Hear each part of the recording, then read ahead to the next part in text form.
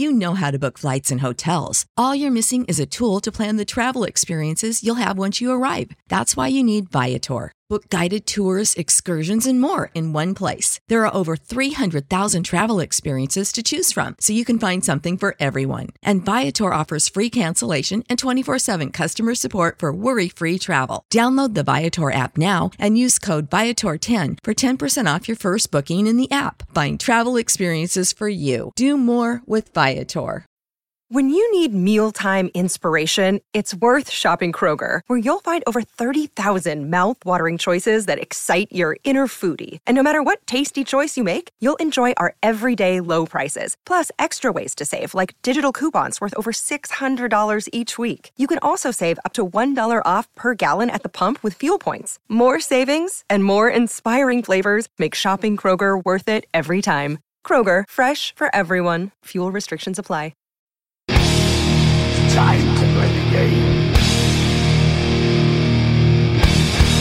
Time to play the game.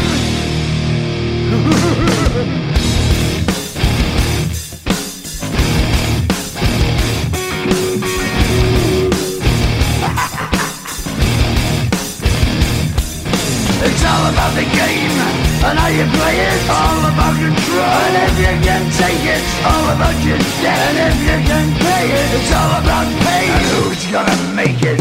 I am the game. You don't wanna play me. I am control. No way you can shake me. I am heavy debt. No way you can pay me. I am the pain, and I know you can't take me. Look over your shoulder, ready to run like a Cleveland bitch from a smoking gun. I am the game, and I make the rules. So move on out, you can die like a fool. Trying to figure out what my move's gonna be. Come on over, sucker, why don't you ask me? Don't you forget there's a price you can pay. Cause I am the game and I want to play.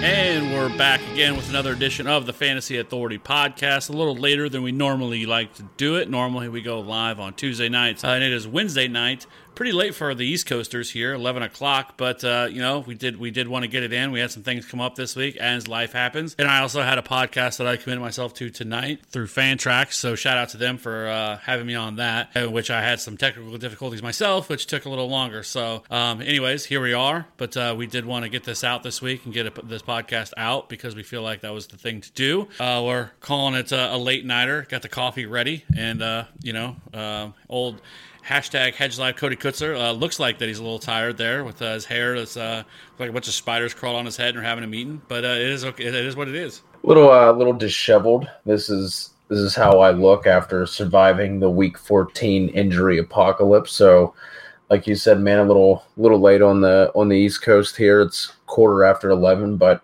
we're here, man. We made it, and we're gonna talk Week 15 and get everyone set for the second week of the fantasy playoffs. Yeah, so I guess, to start it off, I guess I should introduce ourselves. I am Kevin Steele, and you can find me on Twitter at FantasyRat13, and you can find Cody at CKutzerFF on Twitter. And again, as always, you can hit us up, and we can get you into our Slack channel. We are winding down. We are heading into Week 15 here. Only 2 more weeks left until we call it a wrap for the redraft season anyway. But if you're not, you should be checking out the old DFS because especially fantasy or the playoffs, DFS playoffs is where it is at for DFS. It is great times. But anyways, so let's just go ahead and jump into it. Like you already mentioned, I actually tweeted out earlier in the week about it being the fantasy equivalent of the Red Wedding from Game of Thrones this week. It's been kind of weird because I feel like we sort of talked about it earlier. And where we talked about it throughout the year, that this year has been kind of weird. We haven't seen a ton of injuries, and we had some here and there. Tyreek Hill was out for a few weeks. Devontae Adams missed some time. Pat Mahomes missed a few weeks. We had guys like Big Ben and Cam Newton get shut down. So but we just really hadn't had any like major impact injuries really this year that really just kind of changed the landscape of fantasy football. And it just so happened that it all just all happened in 1 week. So we have a lot to go through in terms of just injury news. So we're still waiting for more on some of these other guys. But right now we know that Mike Evans is likely done for the year. Marvin Jones is out for the year. Calvin Ridley's done for the year. Alshon Jeffrey's done for the year. They placed Auden Tate on IR. Darius Geis, who's looking promising, is on IR. Rashad Penny, finally the man starts to do something and gets some opportunities and really starts to shine. And then now he is likely done for the year as well. So, I mean, there's so many different directions you can go here. I'm sure people that are in the playoffs, that are still in the playoffs, have Mike Evans. He, luckily enough, it wasn't an early wasn't an early game injury. Still had that 61-yard touchdown, so I think he had like 13 fantasy points. So that at least he helps you out a little bit before he poured one out to the homies for the rest of the year. So I guess let's just start, with these wide receivers in terms of the injuries. We can kind of just talk about them all kind of here in a broad scope, because if you are like a Mike Evans owner, are you running out and trying to add a Brashad Perriman or even a Justin Watson, who Justin Watson himself last week had 8 targets, I think 59 yards and a touchdown? Yeah, I mean, they're definitely worth an ad whenever you have the gunslinger himself, the quintessential DGAF quarterback of Jameis Winston. But I mean, hopefully you have some stronger depth behind that. That's not a play where I'm going to feel super confident, because now Scotty Miller is back.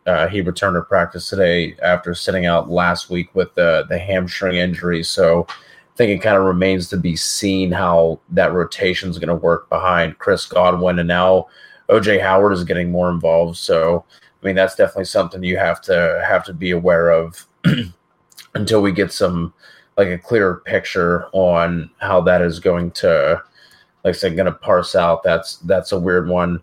In Detroit, I mean, it's Kenny Galladay or bust. I mean, with Marvin Jones hitting IR, that one kind of caught me off guard whenever I saw that come through. Russell Gage, what are you doing with Russell Gage? Or is that someone that you'd be going out to get with Calvin Ridley hitting IR with that abdominal injury, or how are you playing that? If you go back and look at last week, I mean, he didn't really get more opportunities once Calvin Ridley left. So I don't know if that's really a direction that I really want to go. I mean, if you look at, I'm going to butcher his names. Zacchaeus? Yeah, Zacchaeus. He had only got 2 targets, 93 yards, and the touchdown. Like, he got more opportunity than what Russell Gage got. And I don't know. Like, they still have Christian Blake there. Like, I don't know if Russell Gage is, like, I don't think he's going to be the direct beneficiary of this injury to Calvin Ridley. I think it's going to trickle along to guys. And especially, and this is a terrible, terrible matchup for the Falcons. They're on the road and the outdoors. Like, it's one of the best defenses in the league. Like, this is a tough spot. So, if I was a Calvin Ridley owner, I'd just be looking somewhere else. Yeah, I mean, that's kind of the crazy thing with all these top guys, number one or kind of 1A, 1B receivers hitting IR. Like, there's not anyone that jumps out to me as, run out to the waiver and you got to add them. Devontae Parker had a concussion. I guess the report today was that he was at practice, but in a non-contact injury. So I don't know if he did anything off to the side or anything like that. But Isaiah Ford and Allen Hurns became things last week because of that. And can we just fully appreciate Ryan Fitzpatrick? Like, with all the injuries that the Dolphins have dealt with, and then going out and just Isaiah Ford literally out of nowhere becomes a thing. Allen Hurns, I think he also had like 8 targets, and he had himself a decent day. But like I said, man, that's a weird thing with all these injuries, is there isn't anyone that I'd be just running out to the waivers and throwing money at. And then you had somebody like that, or at least we thought, with DeAndre Washington kind of turning our attention to running backs now. And then it came out that Josh Jacobs looks like he's going to play after people were talking about look like he was going to be shelved for the year with that shoulder injury, which I mean, I guess is still a possibility. The report on the MRI came back today that it was structurally it looked a lot better than what they thought. But then Gruden kind of came out and was like, well, that doesn't necessarily mean that he's going to play this week. So, I mean, that's still a situation to monitor there as well. But I know a lot of people were pretty upset about that once that came through, and a lot of the waivers had already run for the week. Yeah, I imagine a lot of people spend a lot of fab or high priority waiver ads on. But I mean, who else are you going to add it on? You know, I mean, we're in week 15. You have 2 weeks left, right? Yeah.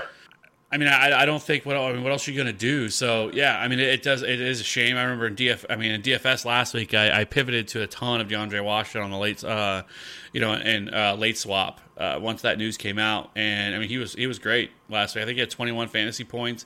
Was heavily targeted, which that was one thing that stood out to me. It was as many targets that he received, because this is not something they've really done with. They haven't been feeding Josh Jacobs targets, and that's like one of Josh Jacobs' calling card coming into the league was his ability to catch passes. So I was surprised that they how many targets they really fed him. So you wish they could have done that with Josh Jacobs this year. And not that Josh Jacobs has been bad by any means, because he's probably the rookie of the year this year. I think that at least the offensive rookie of the year for sure. I can't think of anybody else off the top of my head that really stands out as that. It would be that guy.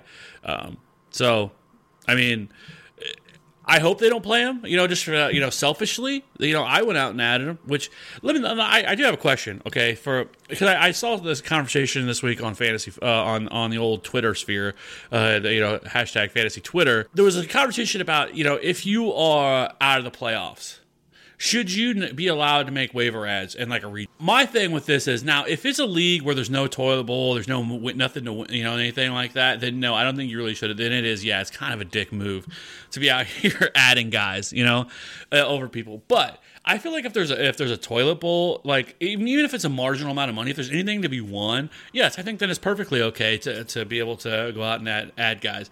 But I know people are just like staunchly against it. Like, no, if you're out of the playoffs, you shouldn't be adding anybody. What is your thoughts? No, I totally agree. If there's anything on the line, even if, you kind of do something, I know some people give money to the toilet bowl winner just to entice people to, pay attention and keep playing throughout the entire year. Or even if, in some keeper leagues, like I've seen some people kind of do it where you get your pick of the draft for the next year, or that kind of starts the draft order. If you're running the same league with the same people year in and year out. So, yeah, if there's nothing on the line, like you said, it's a dick move to add anybody like that. But if there's anything on the line at all, there's no reason why you shouldn't be able to. Like that, like to me, that would kind of defeat the purpose of having a toilet bowl if you weren't able to make moves. Like, what if your team was just completely awful, because of injuries, or, you really messed up your draft for whatever reason, and now there's $50 on the line, let's say in your toilet bowl, and you can't do anything to compete for that. Like that, I don't find that fair either. That's why I think that, fab is the best way to go, or like we talked about, what was that, 2 weeks ago or so at this point, having the rolling priority, where if you don't move it, you get bumped up the list each week. Yeah, I completely agree, because in our home league, not that anybody cares, but it's basically the toilet bowl is half of the entry fee to the league, and it's $100 a person, 12-team league, so it's $50, which isn't obviously life changing at all, but if they $50, $50, right? And then if you like me, a good example is we also have $10 a week for whoever has the highest score for that week, and I have 4 weeks, I believe, of the highest. So hey, I can win my entry back. So yeah, I don't have a problem with it. I don't think it's that big of a deal. People get upset about everything, but like I said, I feel like as long as there's something to play for, if it's a keeper league and you want to add some guys who maybe you think maybe have some intrigue for next year, something like that, like an AJ Brown, for example, if he happened to be available, which I can't imagine he was, but I know there was some leagues that he probably was available in because he's been kind of hit or miss. But after that monster performance, he's somebody that I think that could have some real intrigue for next year. So yeah, I just thought that was interesting to see people really bitch or complain about that. Yeah, crazily enough, with just to touch on AJ Brown, he was actually available, and I think he was only 27% owned before waivers ran this week. And I just checked Yahoo, and he's up to 52% as of today. So he actually was pretty widely available across the majority of leagues. Wow. Okay. So, yeah, in that same league, it's so tilting. I actually scored the most points last week. I scored 178 points. I'm like, unbelievable. And then I got this guy messaging me who's in our league, and he's all upset because he was going to get kicked out of the playoffs. I'm like, dude, shut up. Don't come bitching to me about your fucking problems. Your team sucks. You shouldn't even be in the playoffs. I should be in the playoffs. Like, shut up. Whatever. It's spilled milk, I guess, by me, but, being tilting my face off that. I knew it was going to happen, too. I knew it. But regardless. So, yeah, I think so. I think we kind of hit on all the injuries, I believe. Patrick Mahomes injured his hand against the Patriots. He said he's fine. They gave him an MRI. He got an MRI, came back negative. They've already said today that he's feeling much better. It's just I think it's a bruise, so it's not anything that serious. I think we already hit on Rashad Penny. DJ Shark was spotted in a walking boot. He did not practice today, so we'll have to monitor. There's a lot of guys that are questionable. So I think the other ones, if you really wanted to add something, maybe like a Danny Amendola. We didn't really talk about that with Marvin Jones now going on IR. They don't really have anybody else. I believe they've also lost TJ Hawkinson. So, who are they going to throw the ball to at this point? So I think Danny Amendola, at least in PPR formats, is at least intriguing. So right, and then just to kind of touch on some of the other injuries, Adam Thielen return to practice today. Mark Andrews is questionable after he left on Sunday with that ended up being like a knee bruise or something. Greg Olsen was back, so if you had any hopes of being able to stream Ian Thomas this week, you should probably be looking elsewhere. And it seemed Evan Ingram came back for a limited practice today as well. So some guys going out, some guys coming back. It's just that time of year, man. Like you said, it's kind of crazy that it all just happened to hit this week. But let's get into some of these matchups for the week, man. Yeah, so let's go ahead and start it off with week 15. So let's start it off with the quarterback position like we do like we've been doing. Right now, I think for me, at least for me personally, I have obviously Lamar Jackson at QB1. Shocker. He gets the Jets. He has torched everybody this year. He put up 24 last week in a really bad and a kind of a brutal matchup, or a tough matchup against the Bills.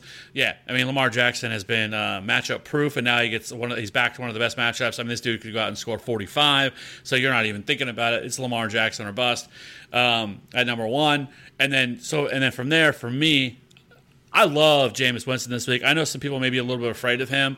I know it's been an interesting conversation with him all year. People have been so afraid, and people trash him, say he's horrible. Whatever you think of him for fantasy purposes, he's great.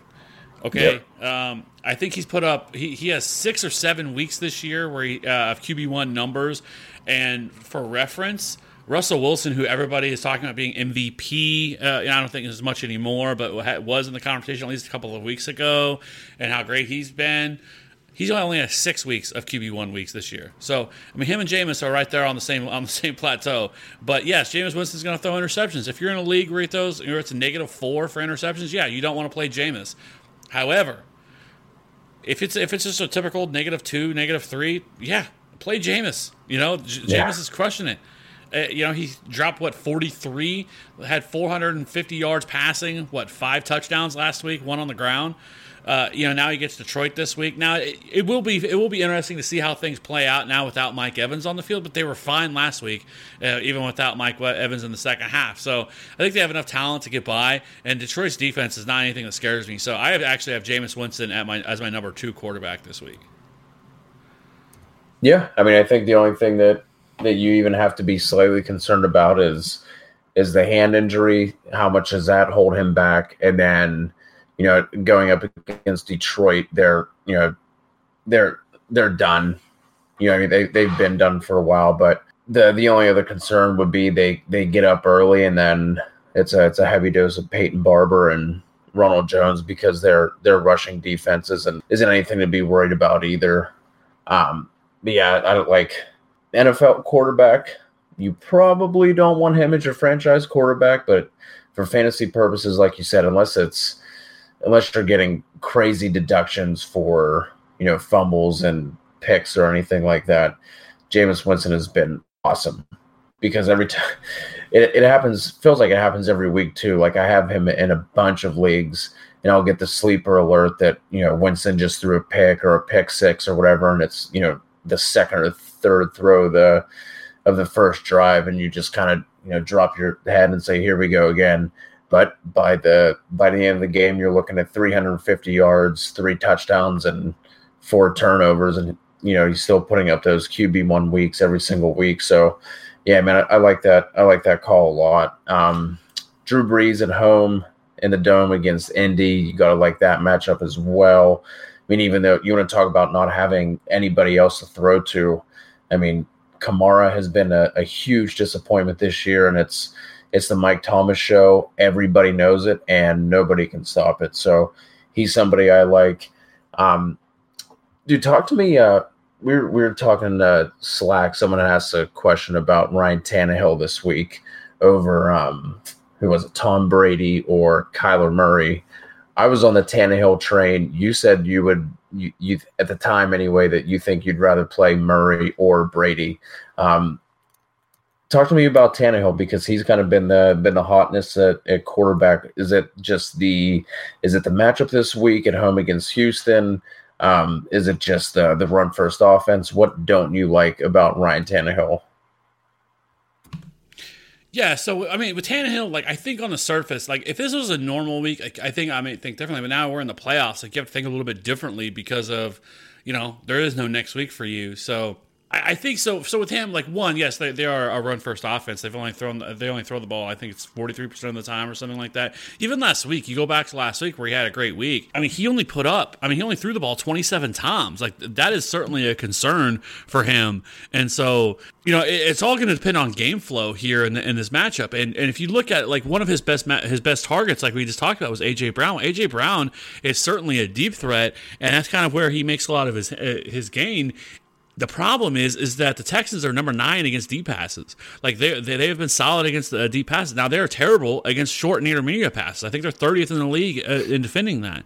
So right now, like I don't know.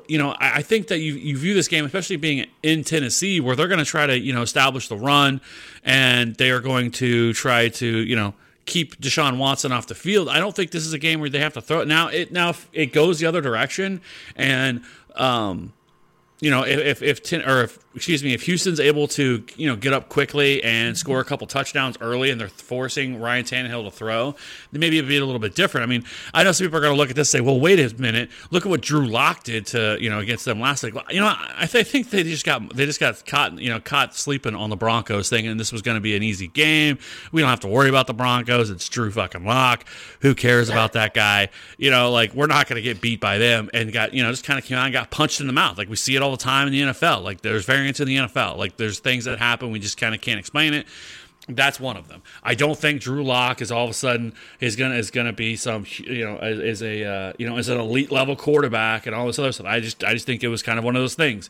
So I think Tannehill can be a little bit of a trap. I think I still have him as a QB1 this week, but for I think Kyler Murray is in a fantastic spot. And the other thing I really like about him is obviously his ability to pick up yards on the ground. I think this home matchup against Cleveland, I think there's just lots of like here in this game, and so I like Kyler Murray as a bounce back, and I know people seem to be further down on him. Now, granted, he hasn't been great as a passer. I mean, really outside of a couple games this year, he hasn't been fantastic. But I just like this matchup a lot for him, and that's why I like Kyler Murray a little bit more. And I just think there's a lot of red flags around Ryan Tannehill. I mean, we're believing in Ryan Tannehill. Okay, like if you would have asked, like hell, if I would have said that 8 weeks ago, people would have laughed at you, right? Like fucking Ryan Tannehill's not going to be like a legit option, but I mean he has been, so I have to give him that. And if he does come out and does well, I'm not going to be surprised. But I just feel like Kyler Murray has a little bit more upside, in my opinion. Yeah, that makes sense. I'm looking at some of his numbers here, and he's had over 30 pass attempts twice since he's become the starting quarterback. And his line against Jacksonville 3 weeks ago, 14 of 18 for 259 and 4 scores. So, I mean, he's been doing it on some crazy efficiency. I get it. I see that.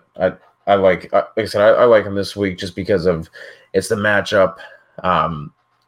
Derrick Henry and that hammy I mean, he set out today, but apparently they said that's kind of part of the plan and keeping, trying to keep him fresh and have him ready. So, I mean, you got to think that Houston's going to want to come out swinging. I mean, the divisional games do tend to be lower scoring just in general, but I mean, I think if you needed him as a streaming option, I think he was definitely viable. So, who else do we want to talk about this week? I think we can go back to Ryan Fitzpatrick. He has the away matchup against the Giants.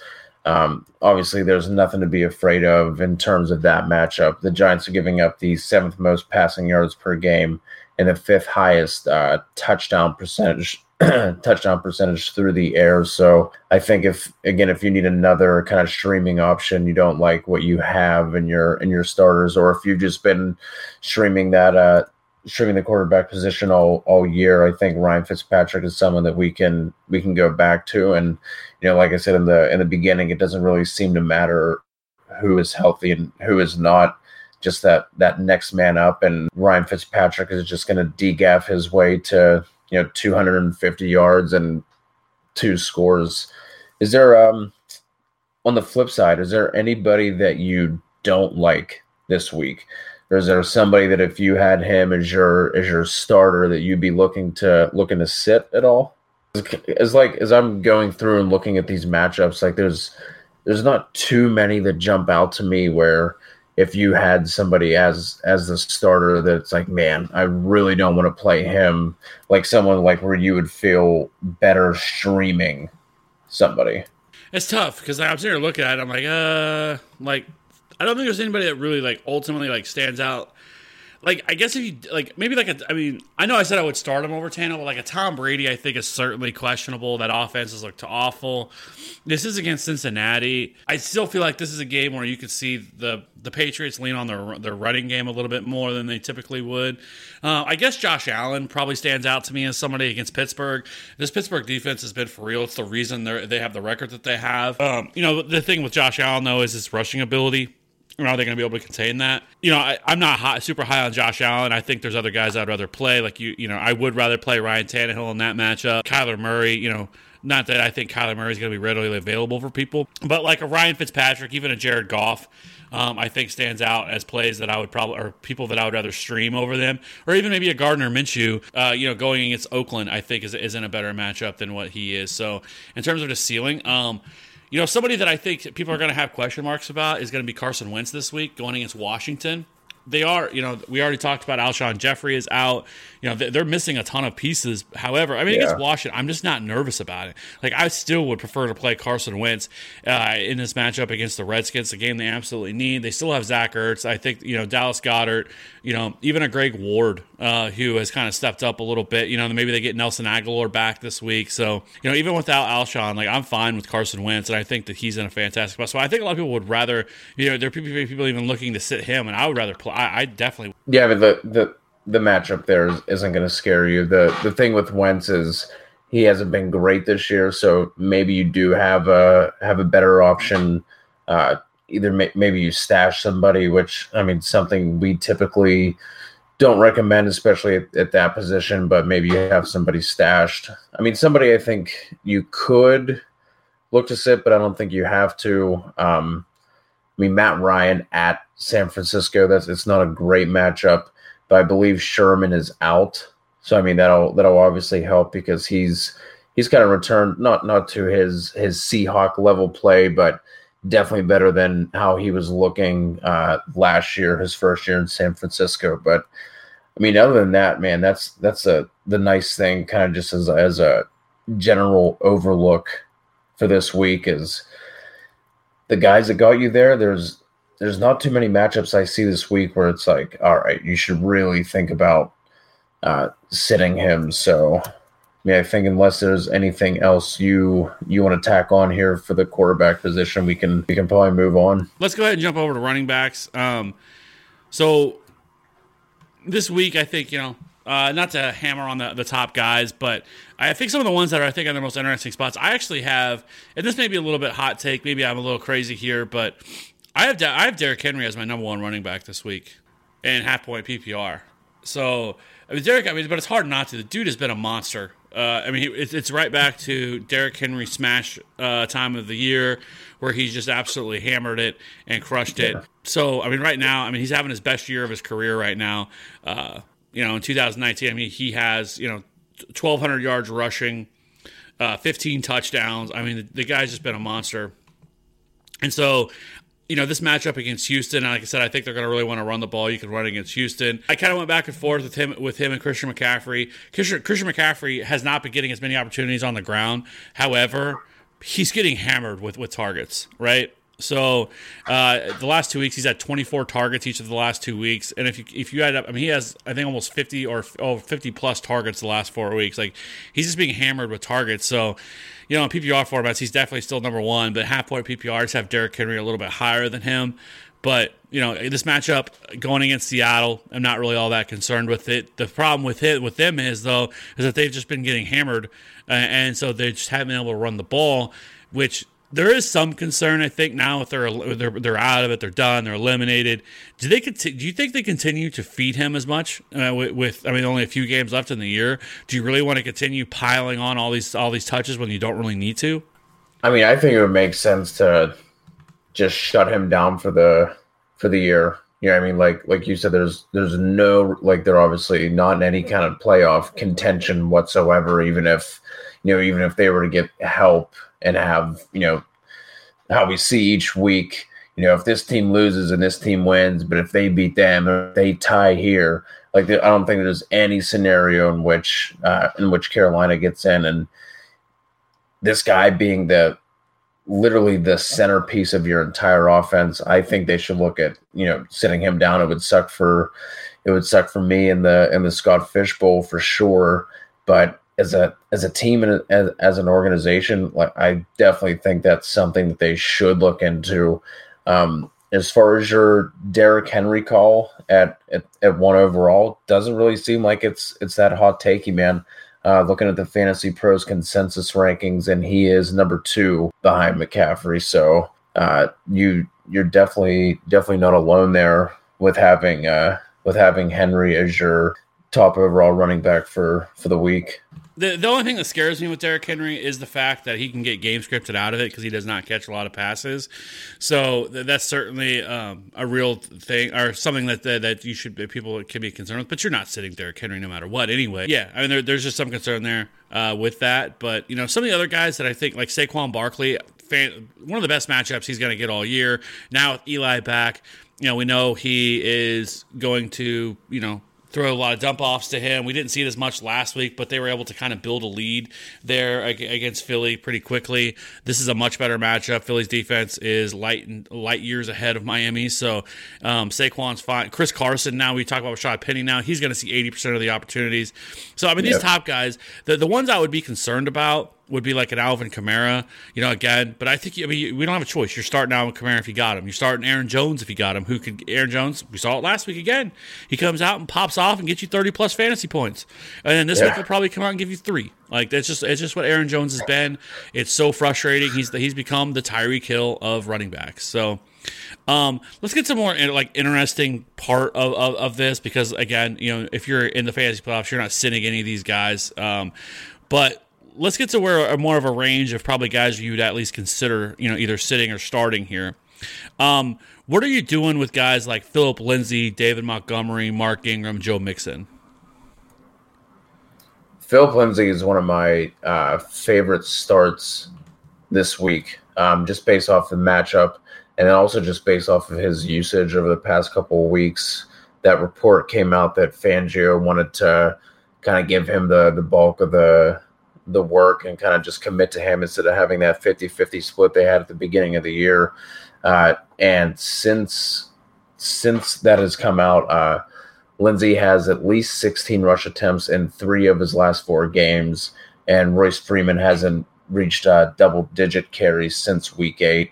Then if you look at the matchup, Kansas City is behind only Carolina in giving up half PPR fantasy points per game to the running back position. So he's one of my favorite starts this week. I think if you have him, you can roll him out there pretty confidently. And just one of those scenarios where you would think that Denver, first of all, wants to attack their weakness, and that's where Kansas City's weakest. I think their passing defense is up to I think 6th overall in DVOA. So obviously that's where the strength of that defense lies.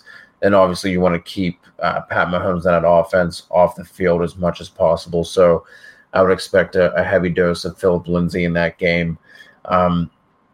David Montgomery also has another solid matchup, and Mitchell Trubisky he's looked pretty solid over the last couple of weeks, man. He's making some throws. He actually looks competent compared to what we were looking at him as over the last couple of weeks. So if David Montgomery is a flex level starter, I wouldn't be mad at that, because he's still obviously leading in carries between him and Tariq Cohen. He hasn't been great. He hasn't been super efficient or effective with his carries, but he, over the last couple of weeks, 20, 16, 13, 14, 17. So he's handling the bulk of the touches there. Joe Mixon is somebody that I would look to sit. Going up against New England, it's not a good matchup either way. He has been getting more work, especially over the last couple of weeks, ever since the Raiders game, I think. Is that the one they were trailing for the majority of the game, and he still ended up getting 30 touches or something crazy like that? Ravens. Yeah. Yep. So since then, it's kind of seemed like they have recommitted to him, but even with that volume going up against New England, you got to figure that New England's going to come out and just pound them, or at least they should. So out of those couple that you mentioned, Mixon would be the one that I would definitely be sitting. Montgomery, I think you can get away with playing him as a flex level kind of guy, and then Philip Lindsay, definitely in the RB2 conversation for this week. Yeah, so let me get back to this real quick. We do have a question. I want to answer those as they come in. What's up, guys? Pick 2: Mahomes, Dak, or Winston. There's more of a question, Amok, that you would think behind a Mahomes than you would on a normal week. But I know Winston's a lock for me. Like I said, I have him as my number 2 quarterback. I can see the argument, as crazy as it sounds, to go Dak over Mahomes, just because I feel like that really ever since that injury has happened with him, that we haven't really seen that huge explosive game. Now, I guess, against Tennessee, he did have 400 yards passing, and I'm the biggest Mahomes truther, homer, whatever you want to call it there is, right? I wear Patrick Mahomes pajamas when I go to bed and blah, blah, blah, blah, blah. And, but it is notable that he just hasn't been really the same. We're not seeing the sort of, the magic, if you will, from him, where he's running around and scrambling and making these crazy plays. The offense just really hasn't been as in sync. We do have a lot of missing parts that are coming and going out of the offense and stuff like that. It's been only a couple of weeks that all the pieces have been there, but I still, with that all being said, I just can't see myself sitting Mahomes, going against that. I think I still have to go Winston and Mahomes, but if you wanted to go Dak, I know I'm hedging here, I wouldn't be upset about it. I just think Winston's a lock for me. Yeah, I'd agree. That's one of those ones, man, where if I had the guts to sit Mahomes and then he goes off, I don't know, man. That's just one of those ones where I just wouldn't be able to live with myself. That would just make me sick to my stomach. I'm gonna roll Mahomes and Winston there, but like you said, little hedge life for the both of us. I could see wanting to start Dak, but give me Mahomes and Winston in that case. Yeah, he has that. I don't know. It's tough, right? To even consider it. But, they just haven't been playing as well. And I could see this game turning out to be much more like Oakland a couple of weeks ago, where they still were able to put up 28 points to kind of steamroll the Broncos. But in a game where they just don't really have to utilize Mahomes that much. And, they get on the goal line and Shady runs one in, and Damian Williams, if he comes back, or Spencer Ware, whomever, finds the end zone, and then, he only throws for one touchdown, 300 yards and a touchdown. It just doesn't do anything for you. So I could see it. I know I'm trying to talk myself into it. But on the other hand, I could, it wouldn't shock anybody if he goes out and throws up 403. I just think matchup-wise, I feel like that he's in still a better matchup than what Dak is. The Rams' defense has been much, much better lately. They continue to come on. They're kind of that team that's kind of that late season run right now. And I mean, they just made the Seahawks look terrible last week. I know that game wasn't home. This game is on the road. So, but still, like, it's hard to, and as bad as the Cowboys. Yeah, there's obviously nothing data wise to speak to this, but it just feels like, and I hate this. I hate when people say this, but I'm going to throw this out there. It just feels like Mahomes is due for, one of his just absurd games. Like we haven't had one of those from him for a while. So, like I said, I hate that narrative. Like, that's nothing you can obviously like act upon. It's more of a gut call, but like it really does just feel like Mahomes is due for one of his, 404 kind of games. Yeah, so hopefully that helped. I know we hedged a little bit there, which I hate. That is like the antithesis. I hate it. It's like my pet peeve for myself. I never want to do it because that's not what we're about. But I think this is a tough matchup, and this is a tough one. It's in the playoffs, so I think talking through it was probably a good idea. But yeah, it's still Mahomes and Winston for me. Yeah, hopefully you get that dub. We'll see you next week for that fantasy championship. And so, anyways. Let's go back to the running backs that we were kind of discussing here.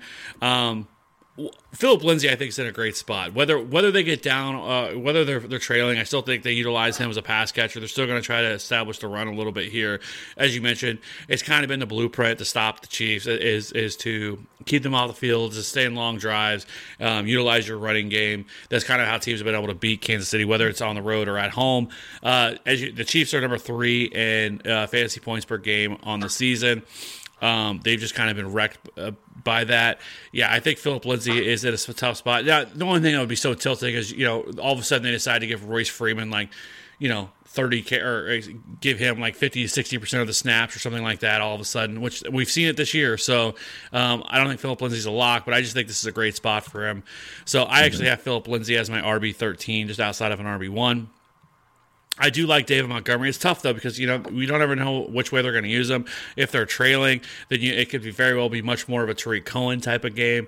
But, I still think, if you have him, I think at the very least is a flex option. I think that's an interesting play. Past that, like we talked about, if Josh Jacobs does miss this game, which I'm hoping that DeAndre Washington becomes a lock as an RB2, especially against Jacksonville. Jacksonville has been horrendous against the run. I mean, they've given up the second most fantasy points. They've allowed 1,500 yards and 14 touchdowns on the ground so far this season. The only team that's been worse is Carolina, who has given up 1,571 and 21 rushing touchdowns, which is just terrible. So, another thing that, talk about Philip Lindsay as well, too, the Chiefs have been really bad against pass catching backs as well. They've allowed 77 receptions, and they've allowed the most receiving yards to the position as well. So, yeah, so I think there's just a lot to like on Phil Lindsay this week. So past that, what are you doing with a guy like Raheem Mostert? I know we talked about him last week. Are you feeling comfortable enough to play him again against Atlanta? That was somebody I was hoping I was going to be able to ask you about and not have to answer this one. But it seems like they're right in the hot hand with him. Tevin Coleman has basically been relegated to, breather duties. He's getting 2-3 carries a game. So I don't think you have to worry about him. Matt Breida, he's always somebody who I think could come in and maybe he has the kind of explosive plays, the big chunk yardage, and that kind of flips. But right now, man, it just seems like they're riding the hot hand with Raheem. So he's somebody you picked up off of waivers. So you should have players ahead of him that are in more predictable spots where you can look at their usage and feel better about it. But if you don't, as a flex level play, I think you can roll him out there. There's nothing with Atlanta that really the matchup's going to bother you at all. The only thing there is, even though Coleman's only getting 3 to 4 touches per game, that's still 3 to 4 it's taking away from Raheem. And if Breida is healthier and they want to get him more involved, he's obviously going to take away more touches than Coleman is. But I still think that you can roll him out. They're having Manny Sanders throw him touchdowns, and they're getting him involved all over the field and in a bunch of different ways. So, yeah, I definitely think you can roll him out. Do you have any different thoughts on him? And then someone I'll throw to you. What are you doing with Austin Eckler this week after his ridiculous week 14? Yeah, so I mean, it's hard not to play him, right? I mean, the dude's been in money the last couple of weeks. Yeah, I think you roll him out there as a flex. You know, if you have him, I don't know how you don't. I mean, the Falcons have been decent against the run this year. So I do think it's a little bit more of a question than what you normally would, but they are home favorites. Kind of everything aligns for them. They've been, one of the best running teams in the league this year. So yeah, I think you could a spot you could go to would be with him.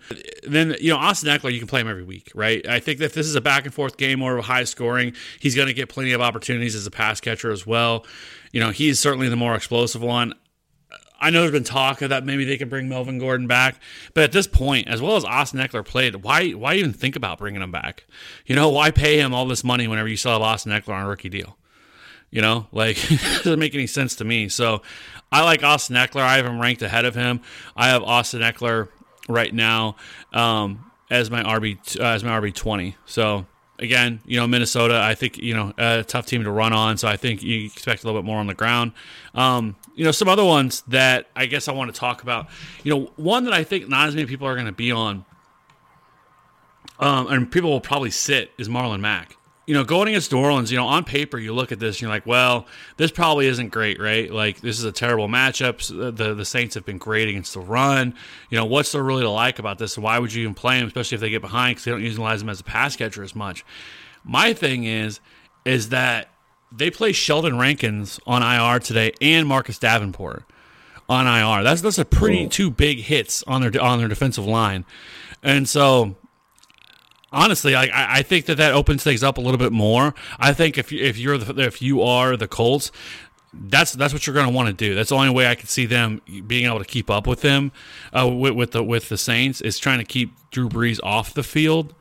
So I think playing some Marlon Mack isn't the craziest thing in the world, where I think a lot of people are going to want to sit him, especially, last week. He did save some people with that touchdown that he was able to get, but I mean, it wasn't great. 13 for 38, I believe. Yeah, I mean, I did not see that. I know last week they were without two of their starting linebackers as well. So, I mean, yeah, man, if they're missing two of their starting linemen and two of their starting linebackers, I mean, that matchup definitely looks a lot better than what it typically would. Is he somebody you're going to be playing in a lot of DFS, just given what you were talking about? Like, his ownership's probably going to be suppressed because of what you were just saying. Well, since they play Monday night, he's not on the main slate. Yeah. But I mean, if you're playing like a showdown slate, he's certainly an interesting play, because I don't think many people are going to be on him. Good call. Is there anybody else? So before we jump over to wide receiver, is there anybody else like a lower end guy that maybe you might have some interest in? Like a Jamal Williams, who's had some opportunities and kind of has his weeks where he's whenever he gets more opportunities out of the backfield as a pass catcher, because he's the preferred pass catching back there, or even a guy like Sony Michel and what looks to be a great matchup against the Bengals. I can't do with Sony Michel anymore. I tried. I was pounding the table for him at the beginning of the year. I didn't understand why people were so low on him, and he did me dirty, man. So it looks like a great matchup, but he's also been in these spots before. I mean, last week against Kansas City, he had 5 rushes for 8 yards or something, like something just completely ridiculous. So that's. I mean, with how disappointing he's been all year, again, that's probably I would start Mostert over him super easily. That's one that I wouldn't even think of. Someone further on down the list, if you're desperate, hopefully you're not at this point in the second week of your playoffs. But I mean, I think you might be able to go back to I was talking about him earlier when we were talking about quarterbacks, but Ronald Jones and Peyton Barber going up against Detroit. Like I said, this should be something where Tampa Bay should be able to control this game from beginning to end, even with as bad as their secondary is. Like this will be the true test of just how awful their secondary is, right? Going up against the third string quarterback with nobody outside of Kenny Golladay to throw to. So this will be interesting to see just how bad they are. But Detroit's allowing the fourth most fantasy points per game. It's a situation where, like I said, if you're desperate, maybe you're in a deeper league where, like a 14, 16 team league, or you have an extra flex spot or two. With as disappointing as it's been for Ronald Jones after it came out that, he was going to be the guy and he was going to get the bulk of the carries. Well, they've kind of went back to that 50-50 split. So for as far as plays further on down the list, like those are two that I think you could roll out as flex level plays given the matchup. Other than that, man, I really don't think that there's really much else to talk about as far as running back goes. So let's go ahead and jump over to wide receiver. Again, like I said at the beginning of the show, this is something where this week, like, there's really not too many matchups that I'm overly concerned about when it comes to having to think about sitting somebody. Tennessee, on paper, like they don't seem to be an awful secondary in terms of what they're giving up and for fantasy points and everything, but they have had some injuries in their secondary. So, I mean, you're not sitting D-Hop by any means at all, no matter what the matchup is. He's one of those matchup proof kind of guys, especially with Watson back there. He's always liable to go out and just make one of those ridiculous, Houdini kind of escapes and throws. So, but that's someone where, you might not be expecting that much from D-Hop if you're just looking at it in terms of, season long and what Tennessee's been doing on defense, but you're not going to be scared off of anything there. So you might be looking at and kind of worried about Allen Robinson. They have the road game division at Green Bay, but earlier in the year, I think that first game, he went 7 for 13 targets, 7 catches, 102 yards. So I don't think he's somebody you have to worry about either if you're rolling him out as a wide receiver 2 or a flex option there. Keenan Allen, Minnesota. That's another one of those defenses like Jacksonville where you're looking at it, and at the beginning of the year, that looks like a team that you should be worried about. Minnesota has been getting burned all year. The only thing that I'd be nervous about with that matchup isn't even with Keenan Allen in the secondary. It would be Minnesota's defensive line going up against the Chargers' offensive line.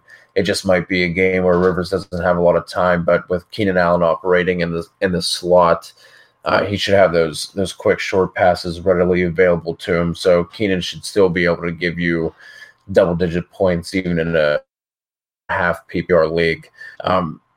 In terms of anybody that you're looking at, good matchup, bad matchup, someone that you're thinking about sitting for wide receiver, Kev, is there anybody that jumps out to you? What are you looking at just kind of as an overall overarching look at the receiver plays this week?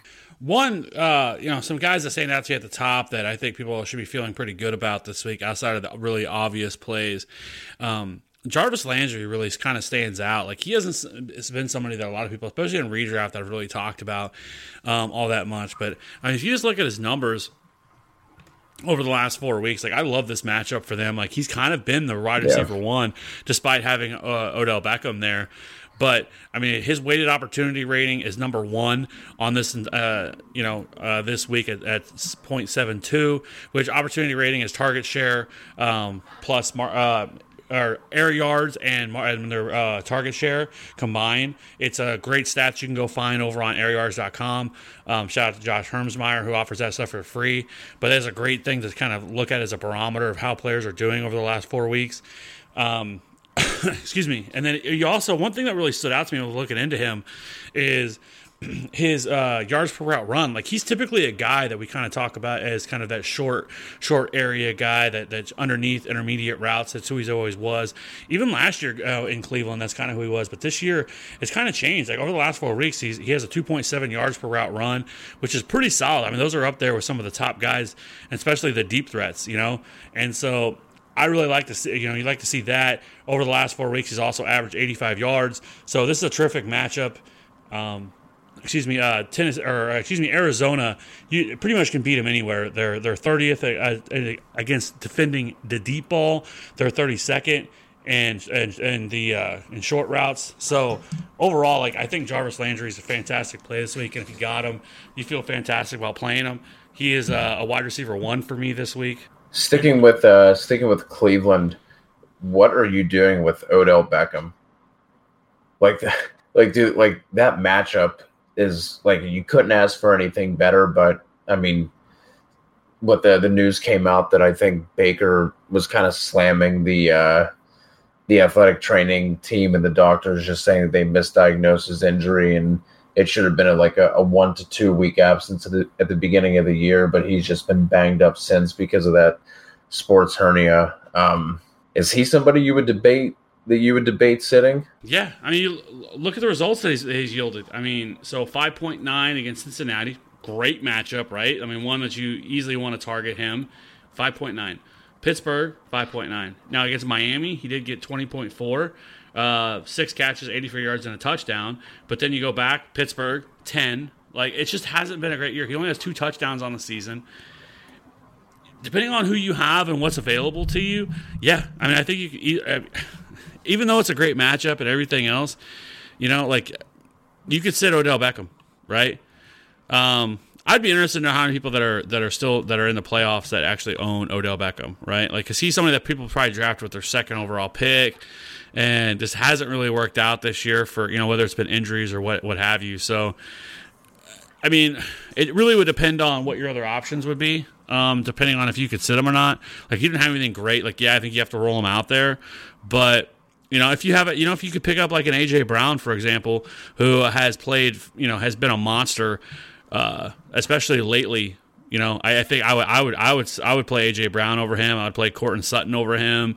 I would really be thinking hard about a guy like Christian Kirk or Michael Gallup, playing him over him. I think that's where we've gotten with Odell Beckham. Yeah, man, it sucks. Given where you drafted him, and then especially at this point of the year, your fantasy playoffs, this matchup, I think you have to look at potentially sitting him. Like, if you sit him this week, like, I don't think it's crazy. And just to touch on what you were saying with Jarvis Landry, over 4th amongst wide receivers in air yards. So just kind of to add to what you were saying with 4th. Just add to what you were saying with, kind of what his role what he was kind of locked into the first couple of years of his career. Now he is 4th in air yards, just behind Robbie Anderson. Here's another one that threw me off. Julian Edelman is 2nd, D-Hop, and then Landry. So I just found that interesting. What if you happen to have both Emmanuel Sanders and Deebo Samuel on the same team, which obviously that trade happened halfway through the year? Do you have a strong opinion on who you would want to start with either of those? And side note, I am asking because I have to make that decision in a dynasty league. So yeah, it's a tough one. I guess the only scary thing with this one is, are they really going to have to throw the ball? Like, Atlanta's offense is good enough to be able to keep up with San Francisco and kind of keep it a game, especially with the Richard Sherman injury. Like, that could end up being a pretty big deal for them, because that's kind of a lockdown side that they had. And so I guess we'll see how that turns out. And we know, Atlanta, they still have Julio, they still have Austin Hooper, so they still have some weapons there. So I would probably lean, if I had to, gun to my head, I would probably lean Emmanuel Sanders, but I think it's super close. I think you could play either one of them. Probably feel pretty good about. So yeah, I mean, I think flip a coin right now. Maybe ask me again later in the week when I look a little bit more into it. But yeah, right now I think early I would do Emmanuel Sanders. Let's go ahead and we have another question from Daddy Cooley. I like that name. James Conner. This is a tough one. James Conner, Marlon Mack, or Josh Jacobs. Like we already talked about. Josh Jacobs may not play. He may play. He may not play. If he does play, I don't think you feel confident that can he finish the entire game. What's his usage going to be like? James Conner, same thing. Returning from, if he plays this week, I think he returned to practice, or he's practicing this week. But that's what they're playing. Buffalo this week? Yep. Yeah, that is a not good matchup. Now, I will say, you can run against Buffalo. That is an area of weakness for them. But how many opportunities is he going to see? Are they going to? I highly doubt they go out there, run him out there, and he gets 60 to 70% of the backfield. Like with all the other options they have, they've proven they don't really need him to win. Like I can't imagine they just load him up with a ton of options. And then the Marlon Mack one, which I kind of talked about, the play that I really like, but it's still super risky because if they fall behind, it's night for Marlon Mack. Yeah, absolutely. I mean, I think if and he also has Mostert and Kamara.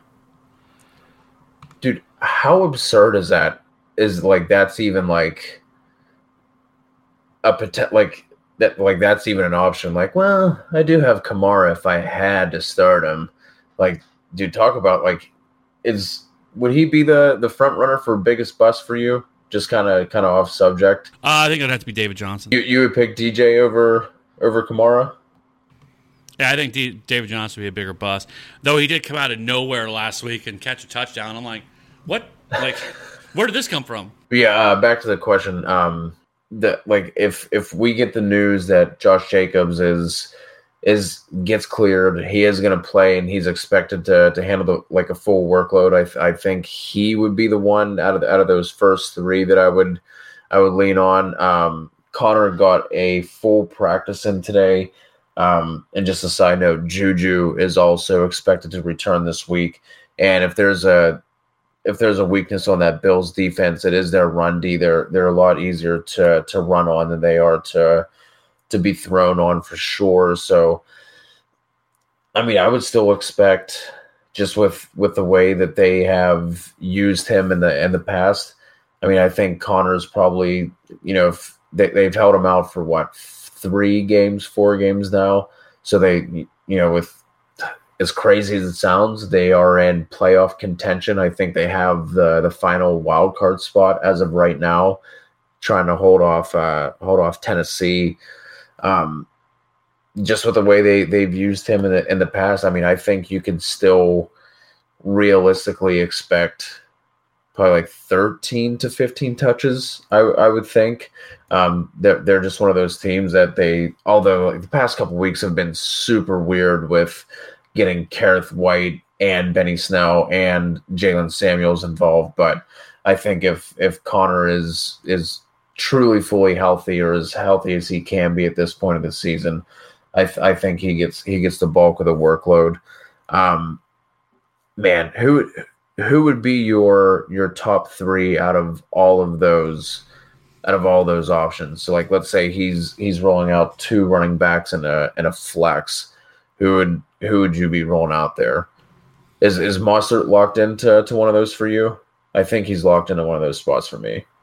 I think if it was me, I would go Kamara for sure, and then Jacobs if he is going to play. It's just way too good of a matchup against the Jaguars. The Jaguars are horrendous. Yeah. We've already talked about that.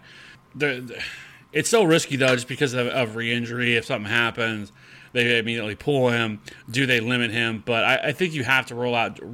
I think I would have to still roll out Josh Jacobs. Like, I would feel like the biggest idiot if I sat him and he goes for 100 and a touch, So I think it would be them two. And then I think the decision comes down to James Conner, Marlon Mack, and Raheem Mostert. And I think I probably would go. That's tough. You know what? I probably would go James Conner. The more I think about it, if he gets in full practice this week and he is ready to go, I think it's just a better matchup. I think he would be the definite RB1 there. And in San Francisco, they still have Tevin Coleman, they still have Breida, they still have Jeff Wilson. not that it's not as good of a matchup. Atlanta's been decent against the run this year, so I think I would probably go James Conner. Just for reference, the Bills are 6th in pass DVOA, and they're 17th in run DVOA, so they're kind of middle of the road, pretty average against the run. So yeah, I think I would go Conner. Yeah, that's tough. Because if you're swinging for upside, right? Like that's what we're swinging for now, and you're in the playoffs. It's week 14.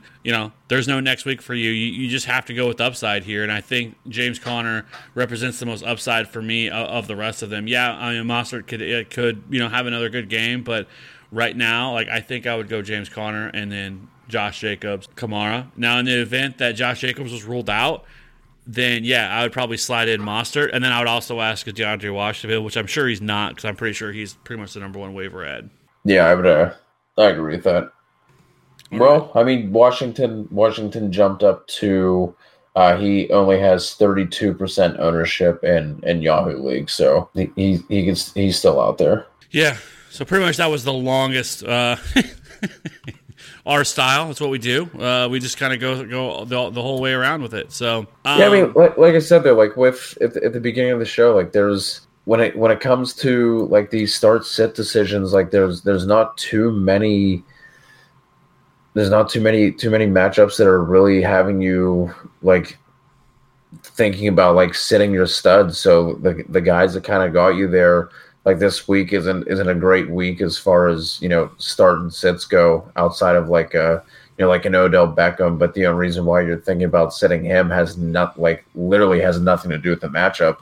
He's just been super disappointing.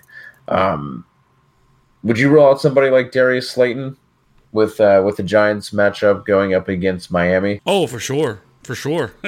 It's your boy. Went ham last week against the Eagles, especially in the first half where he had 150 yards and two tutties. So, yeah, this is a great Darius Slayton week against Miami. They pretty much can be beaten at all quadrants of the field. So, Eli really showed a pretty strong chemistry with him. I think him and Sterling Shepard are in both pretty good spots. So, yeah, I think this could be the Eli, blow up week. Where all of a sudden he's like, maybe I will come back next year, against Miami, where he gets a little ahead of himself. Because he actually didn't look terrible, against the Eagles. No, like, dude, although I think it was that maybe one of the first passes he had, the one to Slayton on the left sideline. It wasn't a touchdown, but it was like one of his deep throws. And it looked like he put everything into that throw, man. It was like a 30-air yard kind of throw. So it was just like, man, if he had to throw that ball 2 or 3 more yards, I don't think he would make it. But just in general, I think just as a whole, like a team, I think I would just be sitting completely would be the Jets going up against Baltimore. If you're looking for that boom bust kind of guy, I would rather play Slayton over somebody like Robbie Anderson. That's just a matchup where I want nothing to do with any of the pieces on the Jets side. And if you're looking at playing Crowder, you definitely have a piece on your team, or at least you should, that offers that same that same floor if you're looking for a floor. But like you said, at this point, you're not playing for next week. This is the only week you're playing for. So, if you need somebody further on down, if DJ Chark doesn't play, Chris Conley, I have to talk about him. Get my weekly Chris Conley plug in at Oakland. That might be a game where literally Oakland runs away with it in the beginning. So maybe we see some Minshew magic and getting hooked up with Conley and D.D. Westbrook if Chark sits. Other than that, man, there's not any else that's really jumping out to me. We already talked about Watson and Perriman at the beginning of the show. Obviously, if Devontae Parker gets cleared and plays against the Giants, you're going to roll him out. Would you start Juju Smith-Schuster? Like I said, I think he was a full participant today. He's definitely expected to return. But going up against Buffalo, you got to figure he's going to get the Trey White treatment. Is he somebody that you would throw out in his first game back? Again, it would really depend on who you had. I think you have to be pretty desperate because this is not a great matchup. This is a team. There's going to be two teams that are really going to want to run the ball. and neither one of them are going to kind of open it up. So I can't imagine that he gets a ton of opportunities, and it's just not a great matchup. Like we talked about, Buffalo's 6th in pass DVOA. It just hasn't been Juju's year, but I mean, if you were desperate and just didn't have any other options, yeah, I would roll him out there, but I just wouldn't feel confident in it whatsoever. I just think there's just some better options down the line. Like I already mentioned with Darius Slayton, you could make a case for an Anthony Miller who's seen a ton of more, who's gotten a lot more targets. Zach Pascal, in a matchup against the Saints where they're going to have to be throwing the ball a ton. Chris Conley, like you mentioned, if we end up seeing where DJ Chark, where it's really looking like he's really unlikely to play this week, Chris Conley becomes a pretty nice add, in my opinion, somebody that I would look at, because I think he has a ton of upside going against Oakland. Oakland's just a terrible pass defense, so that's a direction you could go, or you could play. I would consider playing over him, and if it's PPR, like we already mentioned with Danny Amendola, and we already talked about the other two, and I don't know. I just think there's a lot of other options that I would have to get pretty desperate. Even Nelson Aguilar, which we didn't mention, which I think there's a decent chance that he could return this week. Right now, I think they said that his status is up in the air for next week, but we'll see what happens with him. But there's just a lot of things to monitor this week to see how everything's going to shake out. And so, right, but like I said, I just wouldn't feel super fantastic about playing somebody like them. Hey, can we talk about this just real quick before we move on to tight ends? What the fuck has happened with Brandon Cooks? Like, did he just die? I don't know. Like, I wish I saw a tweet. I can't remember who put it out, but it was just talking about like the snap percentages and the routes run, and I'm pretty sure Cook was last in both of those on that last game. He played the fewest snaps and ran the fewest amount of routes.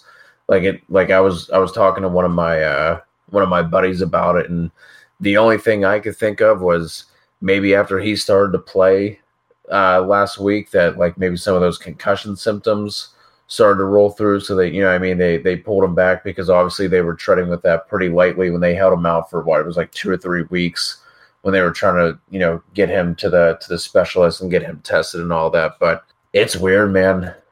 It's I mean, I honestly I have no idea what to think about it. He was always kind of a boom bust guy, but like now he's not even getting the targets and the opportunities, and he's not even on the field when he is active. So it's just been, hopefully that there's an explanation for it. And it's not just, well, he's not playing good, so we'd rather roll out Josh Reynolds. But yeah, dude, that's just one of those ones where I have no explanation for it. I'm really not sure what to think of it, but it sucks to not have an exciting player like him out there. Maybe it's just a case of that Goff doesn't have the time because of how bad that offensive line has been and how much we've seen Goff struggle, that they're like, we're not even going to bother putting him out there because Goff isn't going to have the time or the accuracy to hit him downfield. But it's a weird one, man, for sure. Yeah, I mean, that'll be a situation we monitor over the offseason. Do they move on from him? I don't know. I mean, between him and Sammy Watkins. I mean, remember Sammy Watkins? Sammy Watkins, week 1, it was pants off over here for Hedge Life, and it has been deathly quiet from Mr. Sammy Watkins since then. That dude is definitely going to be looking for a new job next year because he will not be playing for the Chiefs. Yeah, ever since week 1, it has been pants on and chastity belt for me. Yeah, so I think we pretty much kind of hit through all the wide receivers, at least for now. It's just so many injuries, it's kind of hard to project. So let's go ahead and jump over to tight end. Obviously, if you have Kelsey, Ertz, Kittle, Waller, Hunter Henry, and probably even Austin Hooper to an extent, I think you just lock them in. We don't have to have a conversation about those guys. I think Ertz and Kittle, especially Ertz. I mean, Ertz could see 20 targets this week. Wouldn't really surprise me with how little they have there. George Kittle, great matchup against Atlanta.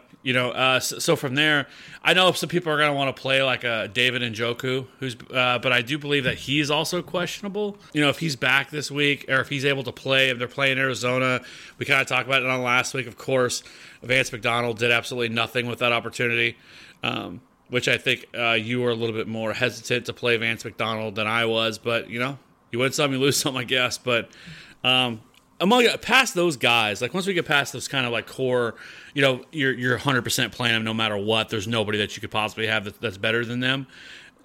So Gerald Everett right now, he is questionable. They said he's making progress. I don't know if they play him or not. It doesn't sound likely that he plays. So I think Tyler Higbee's in another elite spot against Dallas. Noah Fant, We've already sort of talked about, somebody who just kind of can go off at any moment because he's very explosive. He's not going to see a ton of targets. Even last week on his big week where he had over 100 yards and a touchdown, he still only had 4 targets. But he's somebody that can rip off a 50, 60-yard touchdown anytime the ball is in his hand. And what's likely probably a positive game script for them where they're going to be playing from behind. They're going to have to throw the ball a ton. I think those two are the ones I really like the most. OJ Howard, you certainly can make a case for. Mike Gesicki, especially if they don't have Devontae Parker, Dallas Goedert. I think all those guys are certainly in play. Is there any of those that you like more than the other? I think you got to look at Tyler Higbee, right? Just with what he's done over the past couple of weeks. I mean, he'd probably be the guy that I would be looking at, like out of that group. Everything lined up for Gesicki last week, man, and like we were talking about, it was Isaiah Ford and Alan Hearns who came through. You touched on Noah Fant, as good as Kansas City's perimeter is on the secondary. They have given it up to tight ends, so I mean, he's someone, like you said, only getting 4 targets or so. That's probably been his average on the year. I really don't think he's had too many games, higher or lower than that. He had 11 targets at Minnesota, but I mean, dude, outside of that, it's a bunch of 4s and 3s and a handful of 5s in there. So, but just with being the athletic spark freak that he is, he's able to take one to the house just on any given notice. If Greg Olsen, he returned in a limited fashion today. If he's unable to go for whatever reason, I think you could go back and look at Ian Thomas going up against Seattle. He's shown pretty well in Olsen's absence, so he's somebody that you can look at. You were talking about David Njoku. He is now dealing with, I guess, a knee injury, so he's questionable. So he's someone that if you picked him up, you picked him off the waivers. But I think you can look elsewhere. And then we already kind of went back and forth with Tennessee and Tannehill, but with Delaney Walker being on IR, Jonnu Smith could be another sneaky option and could be a shootout between those two divisional foes. Anyone further down the list that I didn't touch on that you kind of want to touch on here? Like you said, when it comes to tight end, it's pretty cut and dry, and then you just kind of have to look for matchups and cross your fingers and hope. Jack Doyle would be another one who, just with someone that we didn't mention in the wide receivers who hit IR, Paris Campbell, was put on IR after the game on Sunday, and then it doesn't look like T.Y. Hilton is expected to return this week, so it could be the Zach Pascal and Jack Doyle show once again. So for me, I think it's kind of falls right in line with the question that we have too. So the question is Mike Gesicki, Noah Fant, Dallas Goedert, or Ian Thomas. One, I don't know how all those guys are available, so good on you that had these kind of options, because I feel like at least Goddard and Gesicki would have been gone. But that's neither here nor there. So I think for me, it probably starts with Gesicki. I mean, he has the safest floor, in my opinion, in terms of target share. Great matchup against the Giants as well. So And again, if there's no Devontae Parker, I mean, Gesicki could easily see over 10 targets, and I don't think any of these other tight ends have that kind of ceiling. Ian Thomas going against Seattle, but it sounds like Greg Olsen's it could be back. He's back in a limited form, so we'll see on that one. If he's back, then obviously that takes Ian Thomas completely out of the running. Even with him, like I think Ian Thomas would probably be the second that a guy that I would go to look at, just because I don't think Noah Fant is going to be somebody that's going to see that kind of target share, and he's going to have to rip off a long touchdown. Kansas City with Juan Thornhill and the Honey Badger, I just think this could be another game where the Broncos just kind of get crushed. So.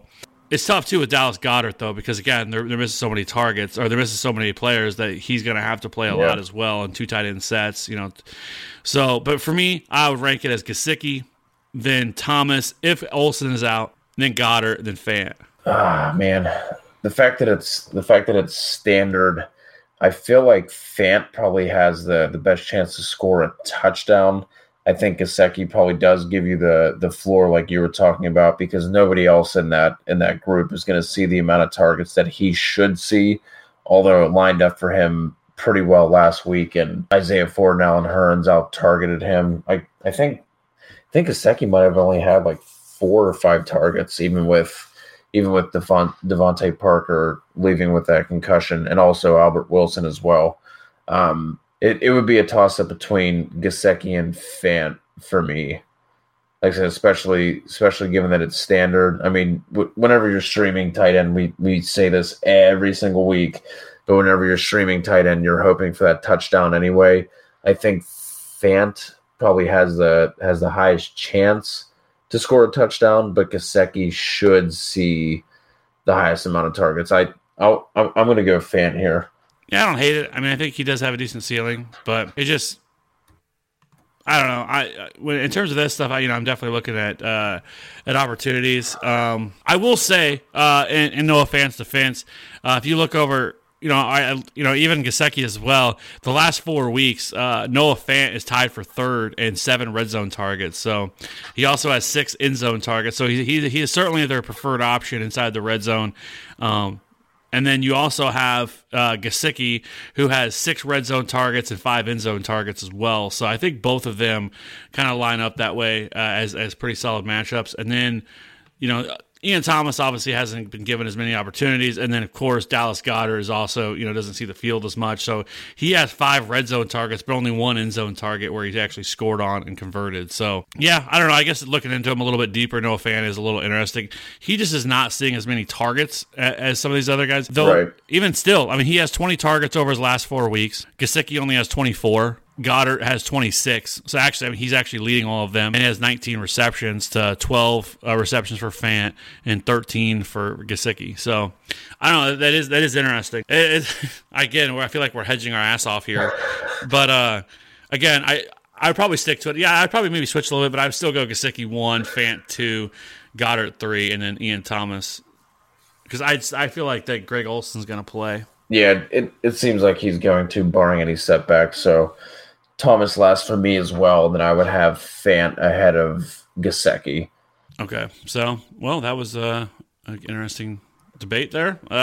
Past that, is there any other ones that kind of sound to you like, if you were just desperate, you had to play a Caden Smith, for example, if Evan Ingram doesn't return this week? I think that's like looking at all of them. That's probably it. I will say this, which has really nothing to do with, because I would not even think about it in fantasy football right now, but Dan Arnold was traded to the Cardinals. I am very interested to see just how they utilize him. What? Yes. You didn't know that? Not traded. He was claimed off waivers, excuse me. The Saints released him, placed him on waivers, and the Cardinals claimed him last week. I feel like the Cardinals have just been scooping up every available tight end and then just not using them at all. I mean, they have Charles Clay, Max Williams. They picked somebody else up to mid-season, but picking all of them up to not use them. I mean, if you're super desperate, like I said, Jonnu Smith is somebody who's going to be widely available with the matchup against Houston. You could go there. I mean, if for some reason all of these guys are owned, or maybe you're running a 2 tight end league or something like that, or maybe like a tight end premium where some of these lower guys are going to carry a little bit more value. I mean, maybe a Hayden Hurst tomorrow. Andrews is expected to play. He's gotten in 2 limited practices in a row, but maybe sometimes his snap percentages and his snap shares are low as is, just because of how many multiple tight end sets that they run, and with how run heavy Baltimore is. But maybe somebody like a Hayden Hurst, if you're making me dig deep down here and look at somebody who if you're super desperate. But I mean, outside of that, Jonnu Smith would be my top option for a deeper guy like this. And then, if you're kind of rolling the dice and yelling YOLO as you jump out of a window, Hayden Hurst, like I said, just with, maybe that's a case where we see him get a little bit more involved in the passing game, with Mark Andrews being a little banged up. Yeah, I agree. I get, if Mark Andrews is out, even if he's not, we know that Baltimore loves to throw their tight end. So, yeah. So, other than that, I think that wraps it up. Do you have anything else? I don't, man. Like I said, just this week, kind of the overarching theme is just go with the guys who got you there, and make sure that you're paying attention to the inactives and everything, and all the reports that are rolling out, as we approach kickoff on Sunday, because that's going to be super important. Like, especially anything that you can get as far as if someone's going to be limited, or if they're not expected to play a full complement of snaps, or somebody like in Josh Jacobs' case, if he is expected to play a full complement of snaps, just make sure you're paying attention to all that and trying to stay on top of it, because week 15, man, you have one more game to get to that money spot, so got to make sure you're paying attention to that and staying on top of it. Yeah, I think for me, if you're one of those teams that are, let's say you're playing a team that, because now buys are usually over with by now. So let's say you're one of those teams that just played through the first round, and now you're playing a bye week team that has a really, really strong team. It's not look good for you. I'm just swinging for the fences. I'm playing a team that I feel like that has just the highest upside, even if there's some YOLO plays in there, some plays, like a Justin Watson, for example, who's going to be available everywhere. And like somebody like that, where you're just, swinging for the fence, hoping that things work out. If they don't, they don't, because it's already not looking good for you, because I think that's the best way you can go.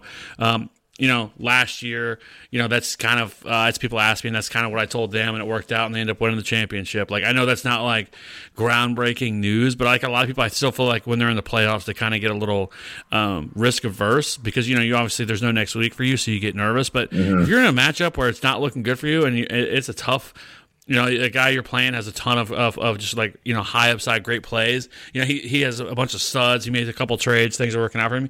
Like, what else do you have to lose at that point, So, like, I feel like just swinging for the fences, and every player you play is just high upside. So maybe you sit a guy like, I don't know, Aaron Rodgers, for example, who's playing Chicago, and, you start a Ryan Fitzpatrick over him, or even a Patrick Mahomes, for that example, for that matter. If you have somebody that you just feel like just has a Ryan Tannehill, for example, just has a great matchup, or Kyler Murray, or whomever, Baker Mayfield or whatever, say somebody dropped him earlier and you picked him up and you were just kind of sitting there with them, because, I think that's what you have to do. You have to shoot for straight as much ceiling as you possibly can get. Yeah, absolutely. I mean, I'm going to be playing Darius Slayton over Joe Mixon in one of my higher money dynasty leagues. So, I mean, that's definitely it. Like, this isn't the time to turtle, kind of go into your shell and go the safe way out. And the last thing that I'll add here is go with your gut. Jump in the Slack, ask us, ask the TFA fam, what they're thinking, if you're just trying to get some different thoughts and opinions on it. But this is one of those weeks, man, where you just have to go with your gut, and you have to go with how you feel, because if this is one of those situations where you ask 10 different people and, you feel really good about a certain matchup, but someone like, 8 of the 10 tell you to do something else. So you roll with that. And that's what ends up costing you. Like, whew, like just go with your gut. That's kind of what I'll say to sign off. Yeah, there's no scientific evidence to support that, but yeah, no, I think I definitely agree. A lot of times, I can't tell you how many times I went against that and ended up just hating myself for it, for not listening to my gut. So I think it's just intuition in your head that's telling you, hey, this is the right call. So, damn dog. That's what happened. I've never seen a dog from all the times that we've been recording. So I think you just like to smack pots and pans around. I do, actually. Proof. If you're not watching, Kevin's just making the shadow animals on his wall right now with the dog.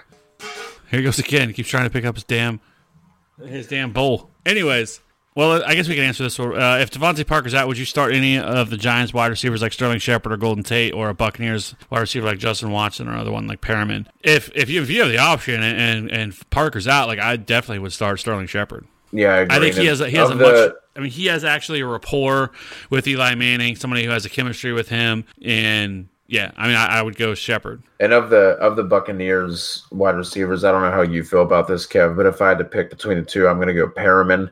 Just like I said, Watson may have seen a little more playing time last week with the absence of Scotty Miller, and he did return to practice today. So, and Perriman's been involved in 3 wide receiver sets all year. So of the two, I would roll Perriman over Watson. Yeah, I think that's the safer play. And I think he does have obviously he is a solid deep threat, kind of maybe step into that. I guess you could view him as kind of stepping into that Mike Evans role there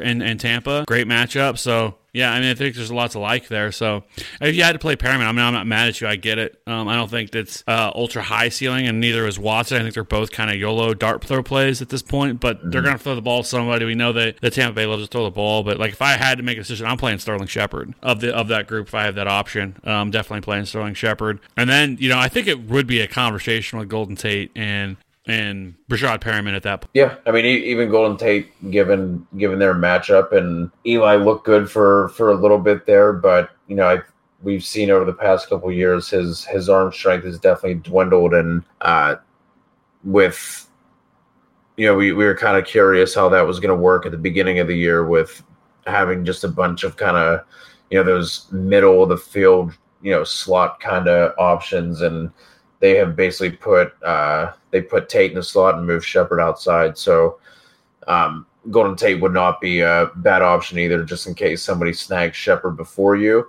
But of that group, I would roll Shepard ahead of Tate. Yeah, I agree. So, and I appreciate the question there on that one. So, anyways, I think with that, it is 11:51 in the old Central Time, and almost 1 a.m. there in the old East Coast. Like, that's how dedication there is here on this podcast. We're staying up super late just to bring the takes. Bringing that heat. Yeah. So anyways, I hope everybody has a great week 15. Hopefully you guys get those dubs, and so we can do it again next week for the championship week, the banner raising week, if you will. Kawhi went and got his championship ring today in Toronto, and so hopefully you can get yours next week. Again, if you have any questions, you can reach out to us on Twitter. You can find me on Twitter at FantasyWrathTeen, or you can find Cody at CKutzerFF. You can also jump into our Slack chat. I know in our, I think it's About Me section on YouTube. If you're watching this on YouTube, there's a link in there for the Slack channel. Or you can, like I said, hit us up on Twitter. Email us at thefantasyauthority1@gmail.com. I can get you in there that way as well. Send you a link to join. Absolutely free. We have a redraft. We have a DFS channel. Check out our DFS pod that's tomorrow night that we do live on YouTube as well with me and Ryan. It is at DFS DJ Nation. We definitely have the best. I definitely can say with most certainty we have the best intro song of any podcast on that one too. It is the tits, as they say, or I don't think kids say that. I don't know who says that.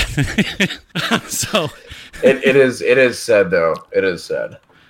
Somebody says it.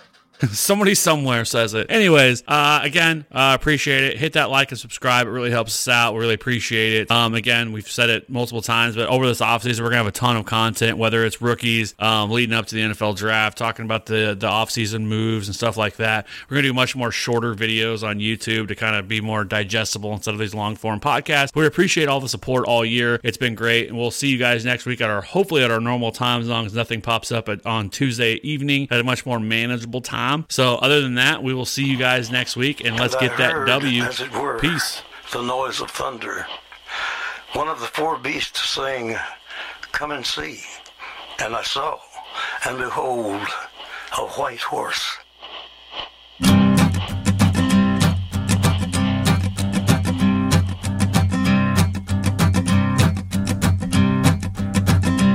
There's a man going round taking names, and he decides who to free and who to blame.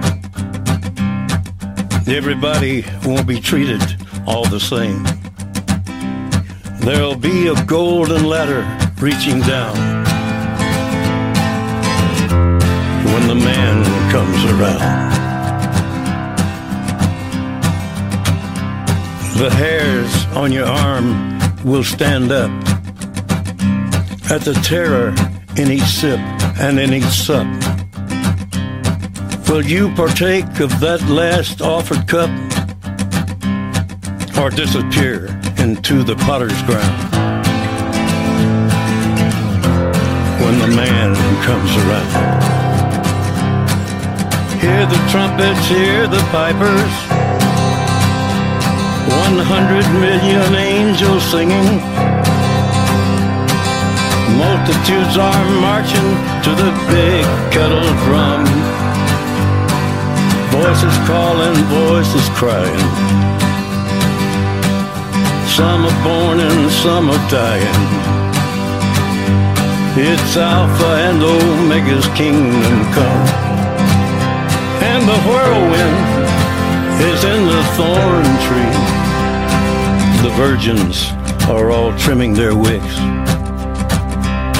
The whirlwind is in the thorn tree. It's hard for thee to kick against the pricks. Till Armageddon, no shalom, no shalom. When you need mealtime inspiration, it's worth shopping Kroger, where you'll find over 30,000 mouth-watering choices that excite your inner foodie. And no matter what tasty choice you make, you'll enjoy our everyday low prices, plus extra ways to save, like digital coupons worth over $600 each week. You can also save up to $1 off per gallon at the pump with fuel points. More savings and more inspiring flavors make shopping Kroger worth it every time. Kroger, fresh for everyone. Fuel restrictions apply.